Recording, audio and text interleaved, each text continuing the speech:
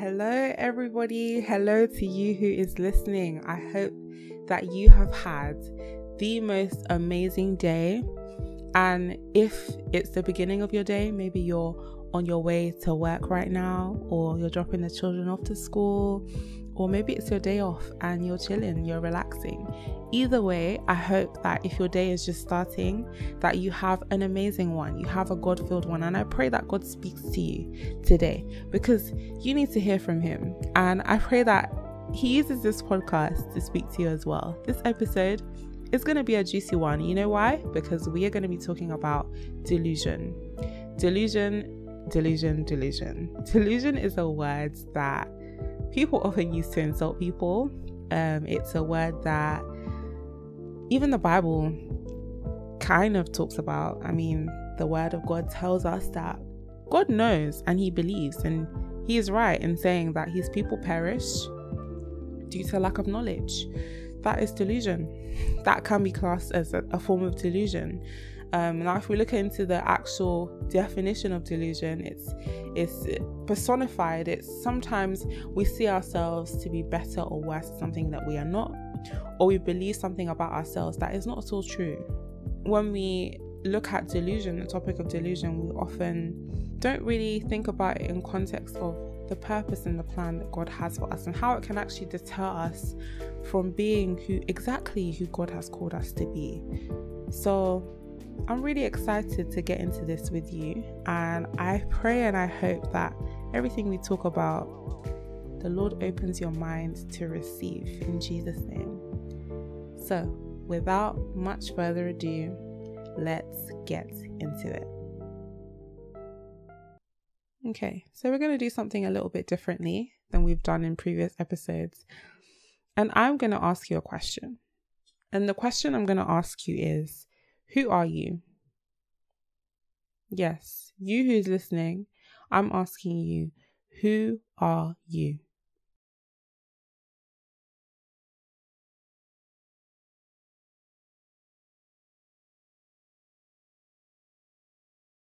It's a tough question to answer. It's a really, really tough question. I know this because when I've been on interviews and the interviewer asks you to tell them about yourself, the first thing that will probably come to your mind is, okay, this is my name and this is how old I am and this is where I live. And that's great. These are undeniable scientific and legal facts. You can prove it. You have documents to prove it. But we all know that most times that's not the answer the interviewer is looking for. They want to know your strengths and your weaknesses. They want to know what skills and abilities you have and what you can bring to their company, what you can bring to this role that you're interviewing for. Essentially, what they're asking you for is to give an account of how both yourself and other people perceive you. And how you answer that question will tell you all you need to know about how you perceive yourself. Because we're not talking about how other people perceive you in today's episode. We're talking about how you perceive yourself. How do you answer that question? Who are you? And it's important. It's important to know who you are. Both if we go down to a very, very minimal and basic level. I work in a hospital, right? And before we see patients, we ask them, please, can you confirm your name and your date of birth? Basic facts that every human being should know. Now, on a higher level, on a more detailed level, it's important to know who you are in order to understand sometimes the decisions that we make. Because believe it or not, there are principles that we believe to be true. And those principles, those thoughts, those ideologies, they fuel our actions in our day-to-day lives. Let me give you an example, right? So there are some people that believe they are great at public speaking. So when an opportunity to deliver a presentation comes, say at their workplace, they will likely want to put themselves forward. They will be the first person with their hands up because they have knowledge and they have that belief that I am good at public speaking. Therefore, I am the best person for this opportunity. I'm the best person to deliver this task. On the other hand, in that same team, there is a person who is even greater at presenting. Fantastic. But because they don't believe that they are, they'll rather pass up on that opportunity. So they'll keep their hands down, and probably nobody in the office or nobody in the vicinity knows that that person's even great at presenting because they've never stood up to take that opportunity. Meanwhile, it's something that they are amazing at. Please, blink twice if you know somebody like this. I think we all know somebody like this. This person may even be you. And I think even the most confident people, they have done this in one or two areas of their lives at some point. So this is an example of delusion. When you hold onto a belief that is real to you, but it's actually very false. So let me read that again. When you hold onto a belief that is real to you, but it's actually very false. So you probably thought about it. Am I this type of person? And maybe you are. So the question remains really, how do you know if you're deluded in your understanding of yourself? If someone asked me that question, this is how I'd respond. And this is what I would say. I would say that in order for delusion to be a concept, something has to be true. Because we've already established that delusion is when you hold on to a belief that is real, but it's actually very false. When something is false, it means that there is a fact. This is where it's now up to you to make a decision as to what is true and what is false. This is where free will comes in. The gift that God has given to us. It's free will, right? And as a born believer in Christ, my truth is Jesus himself. So if Jesus is the truth to me, anything I believe about myself that is outside of the truth of Jesus is false. Therefore, I would be deluded to think about myself in any other light apart from the light of Christ. So Jesus tells me that I am holy. Therefore, I am holy. Jesus tells me that I'm blameless. Therefore, I am blameless. Jesus tells me that I should be loving. I should be kind. I should be patient. I should be gentle. I should be faithful. These are all characteristics, and there's so many more characteristics of Christ. Characteristics that I should be, characteristics that I should have. And now, if you are to admit that I'm a Christian and I know that the Lord tells me that I should be gentle, but I'm not gentle, that is not a bad thing. And that doesn't mean I'm labeling you as delusional. But when it becomes delusion is when you tell yourself, I'm not gentle, this is the way I am, and this is how God should accept me. He said, come as you are, and that is it. I'm never going to change. That is when it becomes delusion. When you refuse to admit and believe that you have the ability within you to be exactly as Christ is. Okay, because it's not a war situation. Jesus is very much alive and he's very much real. And he's here and he's left behind a helper, the Holy Spirit, to equip us with the ability to walk in the light of Christ. In every way, in every single way, we are called to literally put on Jesus Christ and represent him to the whole world. Just on that note, it reminds me of a video I watched not too long ago that narrates this truth so well. It's an ending scene coming from the movie Amazing Spider-Man 2. And in this scene, one of the enemies, called Rhino Man, big guy wearing a big metal suit, just huge, as tall as a building, I would say. He was just destroying the city. And in this scene, the police were trying their best to shoot this huge thing, let me call him a beast, down, but all to no avail because he's wearing full armor. There's no way a bullet is going to penetrate that, and he's huge. So in the midst of all of this chaos, this little kid, no older than maybe 6 years old, 7 years old. He's wearing a Spider-Man suit. Like, you know those Spider-Man suits you can just pick up from any fancy dress store for a kid's party or something. He's wearing that, and he runs up in front of the monster, and he stands there. He doesn't say a word. He just stands there, and he's wearing the full suit with the mask and everything. And both the police and the Rhino Man, they hold fire as this little kid is just standing in front of him. And Rhino Man teases the little boy, he taunts the little kid.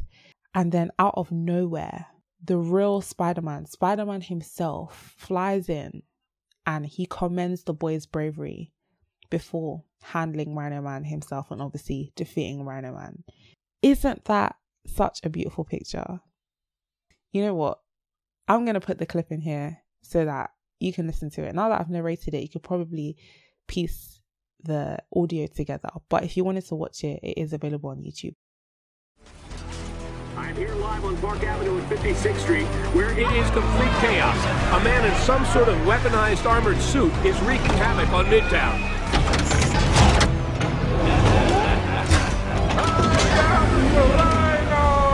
I told you I would be back!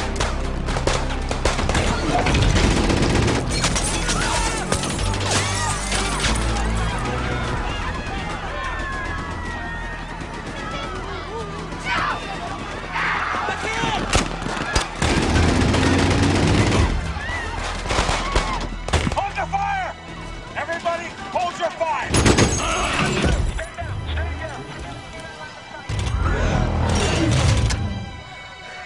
Kid, you gotta get... Look, New York! Like the mountains survive!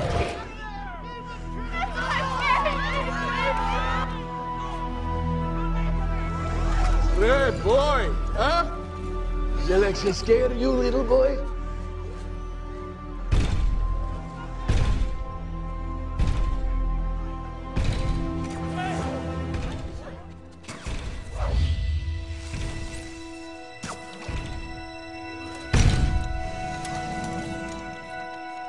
Hey, Spider-Man.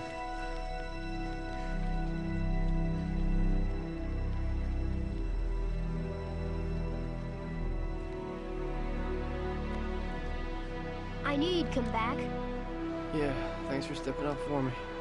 You're the bravest kid I've ever seen. I'm gonna take care of this jerk. You go take care of your mom, okay? All right, get out of here. Go. Go.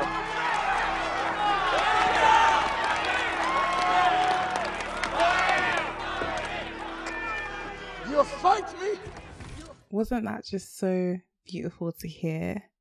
Just even Spider-Man's response to the kid for stepping up in his image, representing him and believing in him, believing that he would come. And you could even, if you listen closely, you could even hear how hard the boy was breathing. Sometimes it's not easy to emulate the character of the person that you're looking up to. In this case, we're talking about Spider-Man. This is a well-known character, a well-known man, a well-known superhero that comes in and saves the day, and you're trying to emulate that. You're standing up to one of the biggest giants. You're a 6-year-old kid. Many people would probably call this kid delusional for running in front of Rhino Man and thinking that he could even defeat him. And as scared as he was, he did it. He did it. And we can find an exact parallel story in the Bible. David did what nobody else did. Nobody else was brave to do. And many did in fact call him delusional for even thinking that he could defeat Goliath. But what happens at the end of both stories? The one that they chose to emulate, the one that they chose to represent, ended up coming to save the day. And this is the beautiful thing about Jesus. Like what I was saying, we are called to represent him in every single way, even down to our character, down to our thoughts. A pastor I listened to recently, she used this analogy, and she said that we hold Jesus's business card and he signs the petitions that we make that line up to his values. Like we have his signature. He should be written all over us. We should smell of him, down to our very character. And you know, the whole Bible points back to Jesus Christ. There are always lessons to learn about his character and what he stands for. And this is a long-winded way of me telling you that the more you learn and you understand about Jesus, the more you know about who you should be. Then with the help of the Holy Spirit, you can slowly start to bridge the gap between who you are currently and who God says you are. Identity, it's given. When you're born into Christ, you are given a new identity. That is a gift. It is given to you. Those titles, they are given to you. So like a boy and a girl. When you're born, you're either a boy or you're a girl. But as you grow, you learn what it is to be a boy and you learn what it is to be a girl. Both hormonally, when you go through puberty, you learn that, okay, oh, this is what it is. This is the difference between me and a guy. There are physical differences, and there are, even in the Bible, there are different roles that we play as women and men in our households. We grow to learn these things. But the point is that we were born a boy or a girl. And when we're born into Christ, we are born with the ability. We are born with the identity of this is who you are. And now it's up to you to learn how to be those things, how to walk in those things. When you're born again, you're born and you're identified as a loving person, someone who loves their neighbor. That is the character of Christ you've been born into. Now you just need to learn what that means and actually live it. That's it, as simple as it gets, and it can be hard, but like I keep saying, we have the help of the Holy Spirit. And what I'd add to this is that it's not just about reading the Bible and knowing the facts, but rather allowing what you know to become life to you. Because the word is alive, the word is living because Christ is alive. And everything that we read, it should be more than words on a paper. But when scripture becomes life to you, it's almost like you have an epiphany. Like it just clicks. You have a light bulb moment that you act on. Okay. And oftentimes you'll be able to attach a life experience to the truth of this word because you've actually acted it out. So in what other ways can you learn about who you should be? As I mentioned, everything written in the Bible points back to Jesus Christ. All of the biographies and accounts that we read about saints such as Paul the Apostle, King David, Abraham, and the rest, all of them, down to Adam, all say the same thing. They all say, their life stories all say, follow me as I follow Christ. And similarly, in this life that we have, we are surrounded by many people who do a great job at emulating the character of Christ. It could be even someone younger than you. It doesn't have to be someone older than you. It could be your pastor.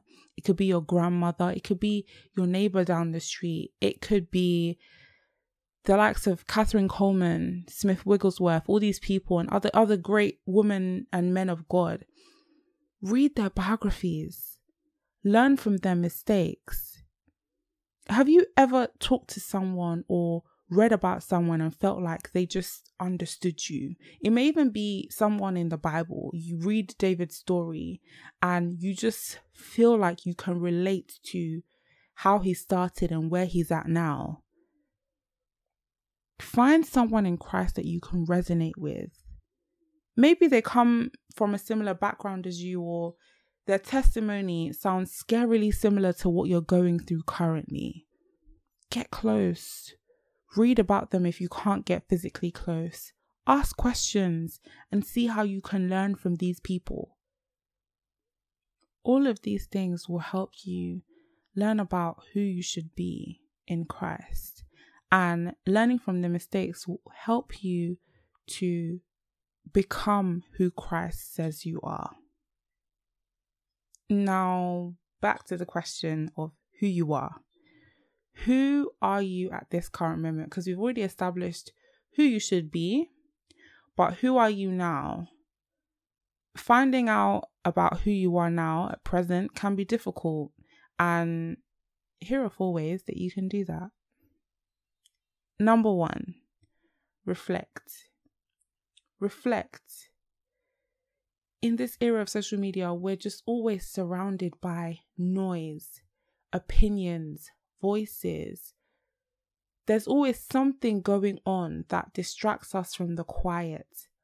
Find time, find space to just sit down and reflect on yourself, reflect on your life, reflect on the way you treated that person last week, reflect on the way that you spoke to your mum today, reflect on the way you spoke to your siblings, reflect on even down to how you eat, how you drink, what you do in your day-to-day. Reflect on the littlest patterns. Think about yourself as a person. And I'm sure that you won't come out empty. And that leads nicely on to point number 2. Point number 2 is think about your patterns of behavior. I've kind of touched on this on the reflection point. But again, looking at your habits, looking at what do you think about most times during the day? What consumes your mind the most? All of these things will help you understand who you are. What opportunities came to you recently that you said no to? Did you say no to it because God told you to say no? Or did you say no because you thought you were not good enough? Or you thought you weren't able to do it?